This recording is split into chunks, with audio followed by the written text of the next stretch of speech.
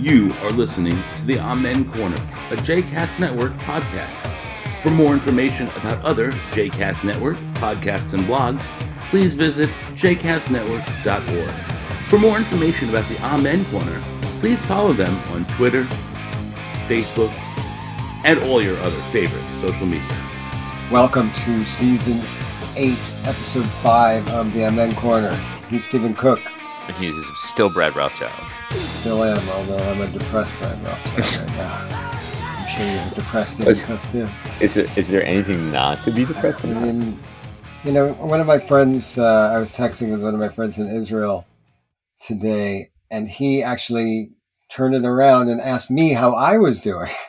Right. And I'm like, we're fucking sad. Like, we walk around and we're sad and we don't know what to do and we feel helpless because we're here and there's nothing for us to do other than follow what's going on. And it's hitting you guys really hard because of all of your family there. I mean, I have, you know, there's a couple people, but not family, and like close family. You have close family. Yeah. It's hitting hard, and there's no escape. It's not like oh, I'm going to watch TV and forget right. that. Like on college campuses, people are screaming to destroy the state of Israel. Like, oh no, it's all good. And the theater at GW, glory to our martyrs. Yeah, but that doesn't really mean what you think it means. No. Yeah, I love the gaslighting that's going on. No. It's not a thing that it's not calling for anybody's genocide. And maybe we discussed this last week. It's so long ago at this point that I don't remember. But this isn't just like kind of only just like young students who are getting carried away with their activism. This is like the tenured faculty. Everybody has lost their goddamn minds. Their moral compass. It's totally upside down. And not to say that like what's happening to the civilians in Gaza Strip isn't horrifying, and like of course it is. Like we can hold both of these thoughts in our heads simultaneously. And you can be a passionate pro-Palestinian rights activist and say Hamas is specifically targeting civilians. Yes. It's horrifying. Do you see that? You see that video? I think it was in Queens where those guys confronted that other guy. I was about to mention that to you. Yeah. And it's like you got these like Joe Hardhat is like, listen, I'm not fucking Jewish, but you can't do that. I'm not even Jewish. And the other guy's like, look, I'm a veteran and whatever. Yeah, I'm not Jewish either. And then the other guy gets in front of the other guy and says, there's nothing I'd love better than put you in the hospital, but I know that's what you want. He's like, I'll clean the yeah, baby, New York. I'll clean the floor with you. And listen, what that guy said. So for anybody who hasn't seen this was like somebody was ripping down posters of missing people, missing Israelis. Do that? Except that there are a lot of people. Lots of people. There's this strain of people who say this is just propaganda, that Hamas hasn't taken these hostages. Yes. By the way, that woman from NYU Law School who lost her job over it. There's video of her pulling down pictures of hostages. Anyway, go ahead. So this guy was pulling down. You said it was in Queens, right? I think it was Queens. Yeah, it looked like one of the outer boroughs. It looked like Queens or Brooklyn. Somebody was pulling down signs, and he was confronted by a bunch of like blue collar hard hats. They were literally wearing hard hats. And they were like, you can't do this. And one of them articulated it pretty well. He's like, look, this is America. You can scream death to Israel and that's right. As much as you want. And that's your right. But you cannot take these signs down. I'm like, that guy kind of has a really good point.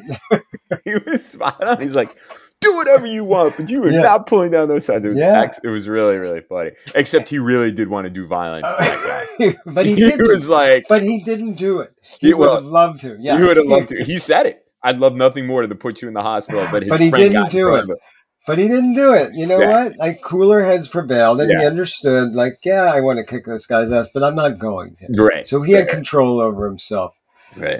I saw another video. I don't know if you saw this. It was on some campus. Yeah, no, I haven't been on social media a lot. I've just been posting my own work and then scooting away.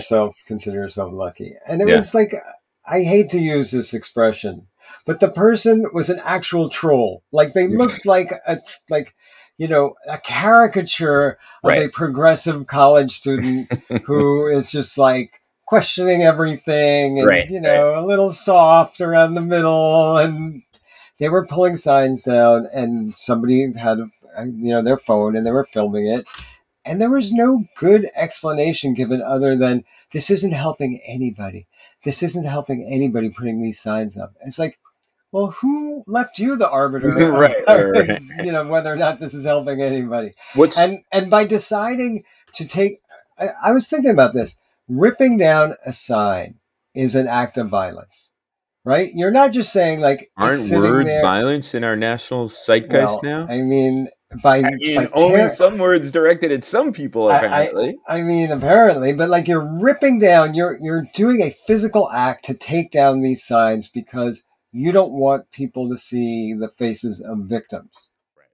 Because Israelis can't be victims. Because in the binary world that we live in, you are either the oppressor or you're the oppressed. Right. And Israelis are the oppressor. This dovetails exactly with what I was going to say, which is, much of the problem with this is, one, there's an ideological demand to drain away the complexity of the situation in favor of moral absolutes. In addition, I might have mentioned this last week, but I had the opportunity to talk to the University of Texas chancellor and his advisory group. And they asked me, what are things that worry me besides the, obvious when it comes to the conflict? And I said, any college student coming to one of your campuses in August, it wants to learn about this, will be unable to. And as a result, they will only have this kind of binary view of the and not really understand it in a sophisticated or nuanced way. And I think sides want it that way, to be completely honest with you. Yeah, but we're creating unsafe environments to learn. That's how you get people pulling down signs because Israelis can't be victims. But like, how safe is a college campus now for an Israeli or for a Jewish student? And I know that you have a child who is applying to school for next year, and I have a child who's applying to school for next year. And I wonder, are you rethinking your list as to where it would be acceptable for your daughter to go to school? I don't think we're rethinking our list until we have a better understanding of where she might go. Right. Okay, that's fair. But like, we get emails, as I'm sure you do, all the time from schools saying, "Oh, we hope your child applies here." Yep. And I get them from Columbia every day. Right. And I went to grad school at Columbia, and I loved my experience at Columbia. I loved Columbia, and I studied, at SIPA, and I studied the Middle East at Columbia. And I had professors, some of whom you know personally.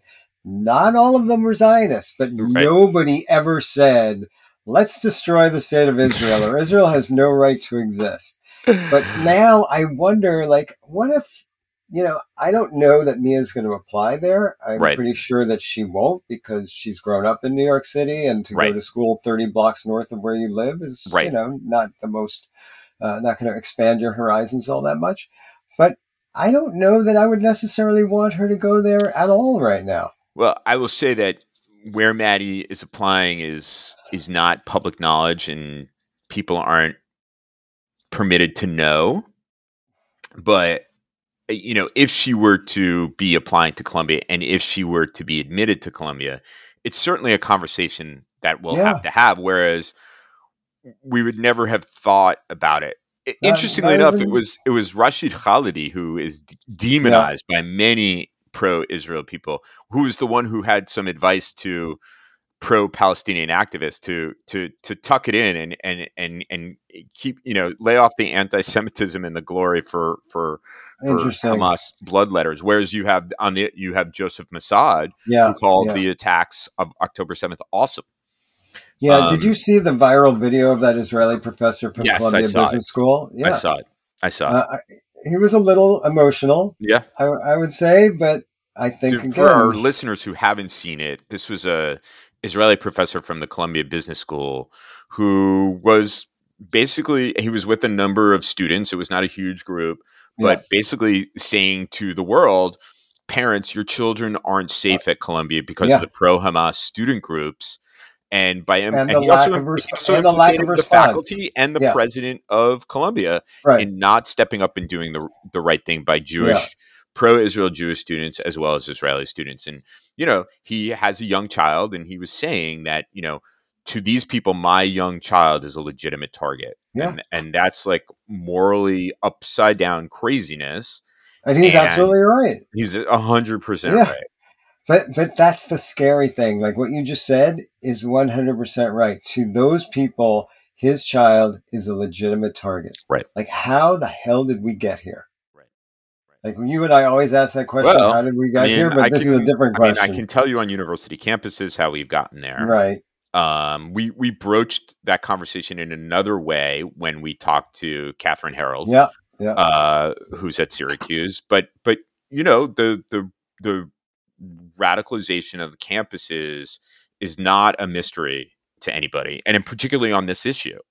You know, and then you add to it the kind of toxicity of intersectionality, which makes it so that because you have this occupation, because you have this extraordinarily complicated situation, because Israel has been labeled a settler colonial society, that other students who aren't anywhere connected to the conflict directly or indirectly have taken up this cause. Right. And the result is the dehumanization of people. Then the faculty reproduces it in the most radical way because of tenure.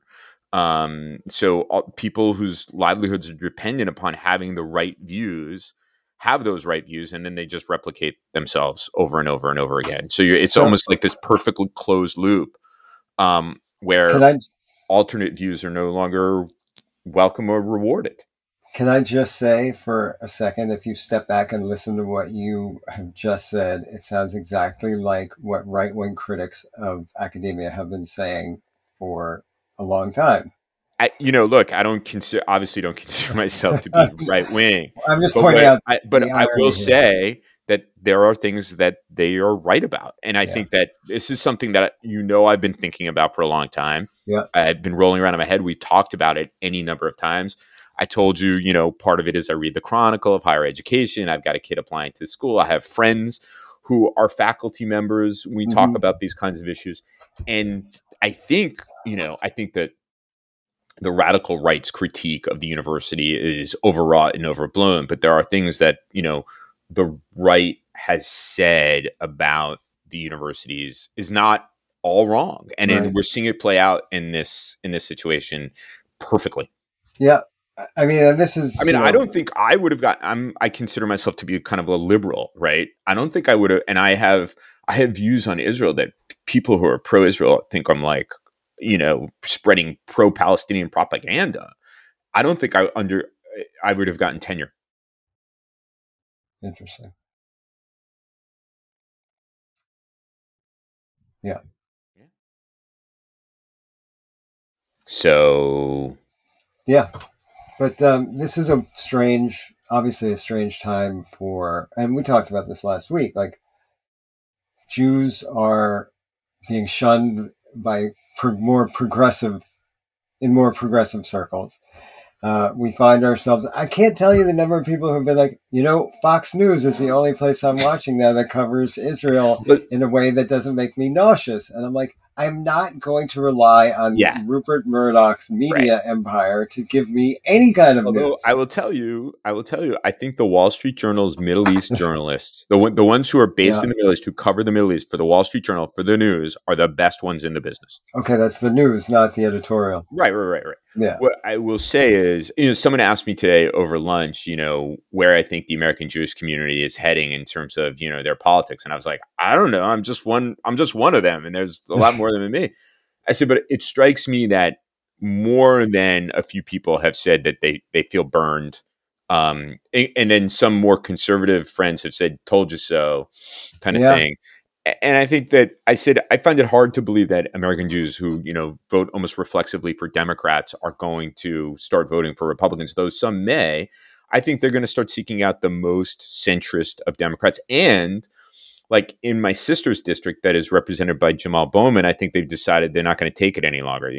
He's lied to them. He's gaslit them enough. Gaslit them, yeah. That they are going to organize as best as they possibly can around whoever primaries him. So they can have somebody primary him. That doesn't mean they're going to vote Republican. Right. And, we talked about this after Biden's initial speech on what happened. Right. It's the most pro-Israel speech any president has ever given in the history of Israel. Like, right, but he could be the prime minister of Israel. Right, but the left of the party's not happy about it. I mean, it's only a small group, but there's a lot of energy there. They're vocal. Yeah, they're vocal. There's a lot of energy, and there's a lot of young people too, which is a natural base of the party now. And there are lots of young people who are furious with Biden for the position that he's taken on Israel for that exact reason. They're like, now I'm not going to vote for him. It's like, well, great, because then we're going to get Trump. You know, you're going to vote for Robert Kennedy Jr. Like, you may as well just vote for Trump. Like, any Dean vote. Phillips. Dean Phillips is in. Or I'm not voting at all. Great, that's a vote for Trump too. Any time you're not voting for Biden, if Biden is the candidate, but I can see people doing that. I remember people who wouldn't vote for Al Gore. And look what happened. They voted for what's his name? Ralph Nader. Ralph Nader. Yeah, and look what happened. Exactly. A lot of good that did everybody. Right. Well, you really showed them, didn't you? Think about what old farts we sound like right now. Well, we are. Well, yeah. But cool. I'm sorry to say. Well, we're not that old yet, but we're getting there. And unfortunately, part of what nobody likes to hear from old farts, like we've seen shit. Like we've seen stuff. Well, look, I was communicating with a friend of mine who works for an organization that's definitely like right of center. And I thought he had written something that I thought was quite thoughtful on what happened on October 7th. And I sent him a note and I said, I thought that was great. I really enjoyed it. It was very insightful. I learned something. He wrote back. He's like, how you doing? Whatever. And I was like, well, it's sort of been kind of a thing. There's been any number of wake up calls over the course of the last few weeks and stuff like that. And he's like, well, it's like what Irving Kristol said about getting about being mugged by reality. Yeah. He said a lot of people have been mugged by reality. And I had to give him and some of his colleagues props who, were very, very vocal in their views, that, a month or 2 months ago, people would say were not nuanced, but turned out to be, kind of spot on. Can you give me an example? Well, look, they were, I got an avalanche of criticism from those guys when I wrote the piece about Israel being more secure than it's ever been. Yeah. And what I said to him was, I said, in this situation, I was like, yeah, I'm sort of eating crow on that. But at the same time, Israel had all the tools to protect itself.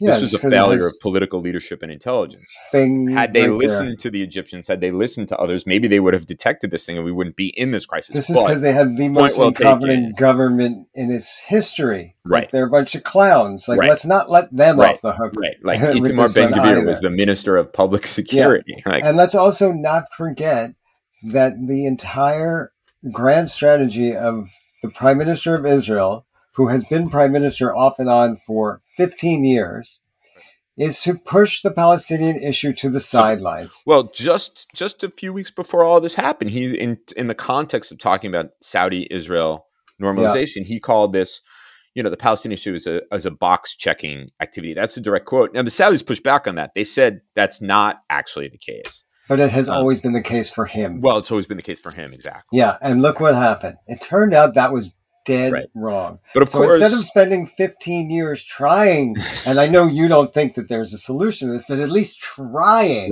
there was no effort made whatsoever.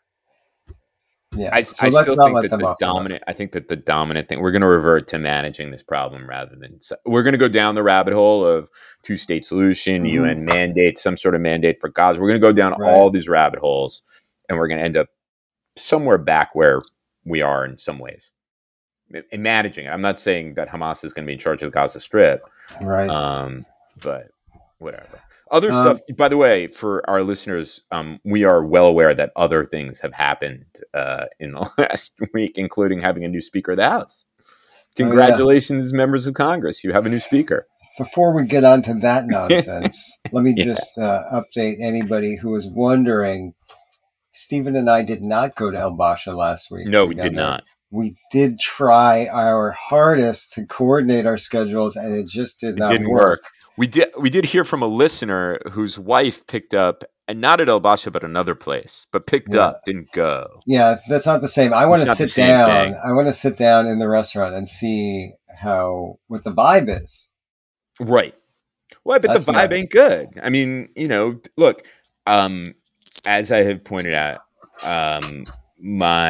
it is not the anguish and the worry on the voices of Arab friends or my research associate is, people are really suffering here as well. Yeah. And so, as much as, you feel like you can't just like watch TV and have fun. Yeah. It's a similar kind of dynamic happening on the other side of the divide. No doubt. And actually part of that is why I am not rushing to go to sit in a Middle Eastern restaurant. Right. Anywhere, I get because that. Everybody's suffering and like, oh, let's go have some hummus and have a good time. It's like, maybe you shouldn't. Right. Although I wonder, like, a kind of human gesture, like we want to enjoy your food. Yes. We are not holding this against you. There's a difference between Hamas and the Palestinian people. Those kinds of things are important to keep in mind when people are thinking about this. Absolutely. Right? I think the president misspoke, and I don't think it was intentional when he said, I don't trust the Palestinians. I think he meant, I don't trust Hamas. Yeah, I think that's probably true. Anyway, so you No, I know, this is like our third episode on this, and others may not be as engaged on it. Yeah, but it's kind of a big deal. It is a big deal. Professionally, personally, everything. It's kind of hard not to talk about. Yeah, I got to do an interview as soon as we're off. But yeah, you mentioned we have a new Speaker of the House. He seems like a nice guy. Had you ever heard of him before last week? I just want to point out what one of my friends, who's my friend Ray, who's actually half Palestinian, half Mississippian, Louisianan, said to me in a text. Yeah. He said, "This is on the new Speaker of the House. To be clear, the new House Speaker is from the shittier, duller, Bible-thumping northwest corner of Louisiana, which in effect is an extension of East Texas, not the fun-loving, imbibing, culturally rich, funkalicious city of New Orleans that yielded yours truly." Love that guy, Ray. Love him. So that's what we're dealing with. And Ray is to be believed. But I mean, I didn't know who this guy was. Yeah, no, I don't. But apparently he was as deep or deeper than even Jim Jordan in trying to overthrow. This guy seems like a bad person. And then he did an interview after he was elected, and they said, "What is your world like? What's your worldview?" And he's like, "Well, if you want to understand my worldview, just read the Bible." It's like, right. What? Really? So there was I think he had an Instagram post because someone else sent that to me, and I'll read it. I'll read it to everybody. Hello, this is Mike Johnson. It is humbling for me to tell you that I was just elected Speaker of the House by my Republican colleagues. Serving as your Speaker is the honor of my lifetime, and I owe you to work tooth and nail every day to defeat the radical left and save the America we love. No gimmicks, no games, no empty promises.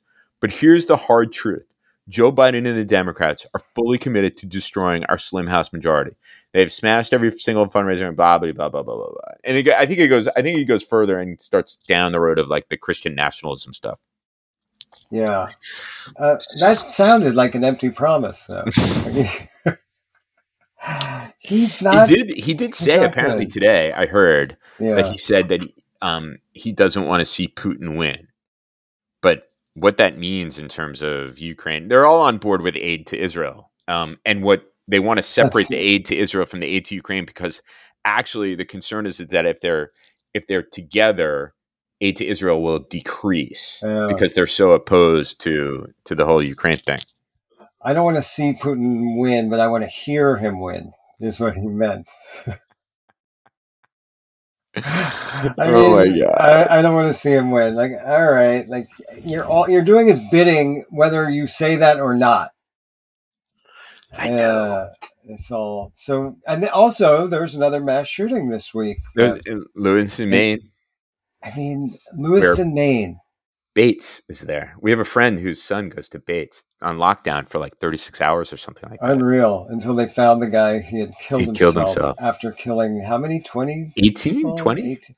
Originally they said 22, then they rolled it back. But I mean, 18 was the last thing I heard. Is it any better that it's only 18 right? And not 22? Like, right. I mean, that's sort of like the whole debate. That's like the kind of awful, terrible debate about Gaza. Like, we're debating like which way is better to kill children and like which way is less immoral. God. I mean, what the fuck are we talking about? Like, oh no, it wasn't 22 people killed by a guy putting an AR-15 into a bowling alley on a Wednesday night or whenever the fuck it was. It was only 18.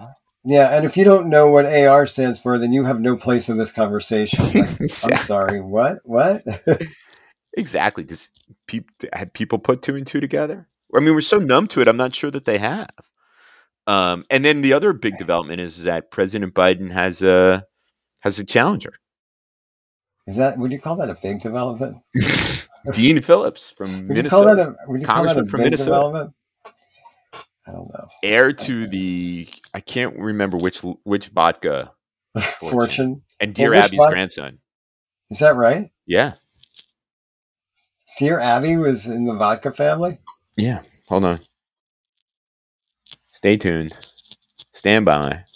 Dear Abby and Ann Landers were sisters. Now we sound like old women.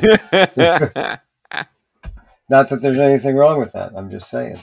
I know. Shit, I can't find that. I thought my sister sent me something about Dean Phillips. Yeah. Is he a member of the tribe? Yeah. Interesting. Jews doing it again. I mean, these days are not good. No, things are really not good. Yeah, so I'm sorry for our listeners if you wanted to hear something else. Or, you could always listen to something else. You guys listen to the podcast. If you want to hear us talking about things that are less, I don't know. Well, we always talk about mostly bad stuff. Well, I mean, isn't that what we do? It's so bad.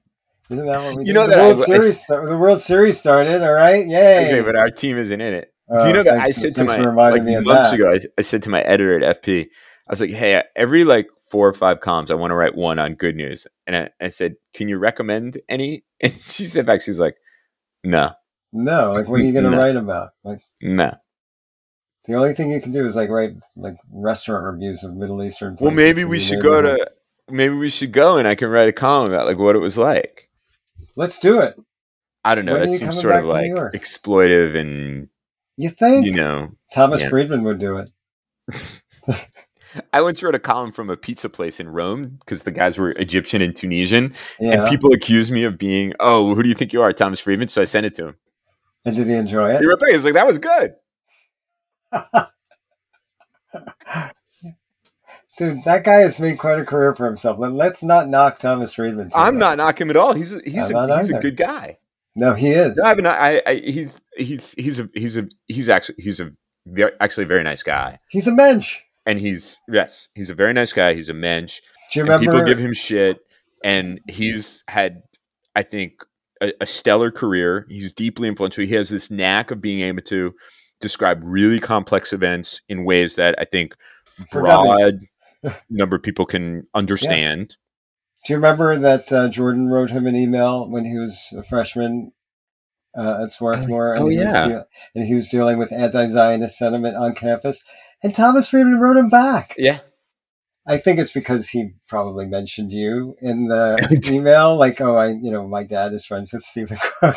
And he wrote him a really nice email back. And he said, Jordan, keep fighting the good fight. He was really menschy. Yeah, he's fearless too. He gets tons of shit from so many quarters in every direction. In every direction, he just goes. He's not on social media, which is I think good for his mental well-being and probably for his physical well-being. I'm sure somebody would threaten his ass too. Well, yeah, I mean that should happen. But maybe we should think about doing we wouldn't do an episode from there, like what the famous Popeyes episode we did in the first season.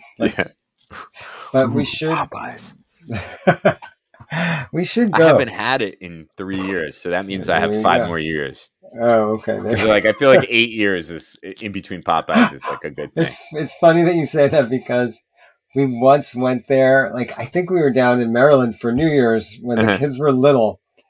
And when we were driving back, we had Popeyes. I'm like, all right, that was it for the year. It's January 1st. We're not getting it again this year. Mia wanted it for her 12th birthday, which I was remember. COVID. So she didn't have a party or anything like that. We're like, what do you want? Popeyes. Like, so we went to Popeyes, and I was like, oh, God. Yeah, oh, what God. have we I done can't have it to for these, like 8 years. What have we done to these children? But we should think about doing this. Yeah, that might not be a bad idea. New York? Actually. When are you coming back? I don't know. I mean, I might even make a special trip for that. There we go. I've been kind of on the road a lot and like having to like run to the office early and stay late. Lauren's sort of working really hard too, but getting annoyed with me about because she's been picking up a lot of slack on dog walking. You should just take the dog with you. I'm sure. I said to her, I was like, I think Monday and Tuesday, I really, really need to get into the office early and stuff like that. I was like, but I promise you, I will walk the dog every walk between Wednesday and Sunday. And she just said to me, you know what? I work too. I'm just used to it. Wow. Yeah, no, it was cold. That is the equivalent of saying, I'm not angry at you, Stephen. I'm just really disappointed. It was cold. I was like, oh. Yeah. I had nothing to say back. I'm just used to you. I was like, I'm just used to you not doing what you need to do. It was like, there was a time, I think it was like 2013. Like I went to Egypt and then I came back. I went to Turkey. I was home for 5 days and then I went back to Turkey and she was super annoyed with me. And she said, and I called her from the airport and she's like, don't bring me another trinket from the Middle East. I need you to be here. And I was like, oh my God. So I did the best I could. I actually switched my flight on the way back. Like stuff was done. Like I could have stayed another 2 days, but like I got on the earliest flight I could get. Nice. Still, I don't think it. You're like, I was going to get you this Rolex at the duty free, but I guess you don't want but you that. told me not to bring you any trinkets. I guess you don't want that now. And my little trinkets from the Middle East. Oh my God. I remember that. I mean, that's a long flight to Istanbul. I had to chew on that for an overnight flight. As soon as my phone worked, I called. I was like, how much you hate me? That was before Wi-Fi in the plane also, so you couldn't do anything about it. You're like, I hope I'm still married when I land. It was so bad. Like I couldn't even sleep. I was like, holy crap. That's awesome. Mad at me. Yeah, Lauren is cold, man. She can be. She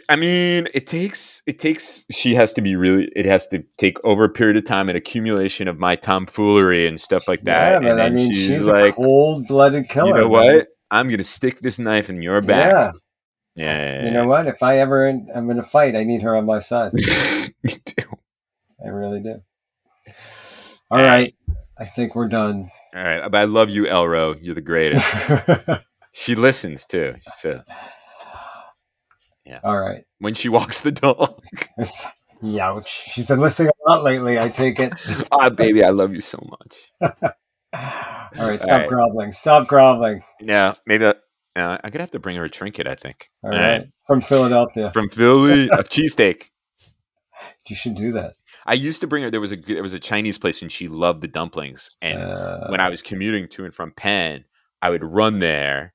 I'd get dumplings to go, and I'd either carry them on the train or if I was driving, I would.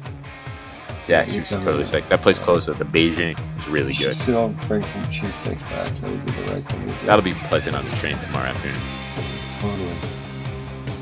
All right, man. All right, we're out of here. We're out. See you later.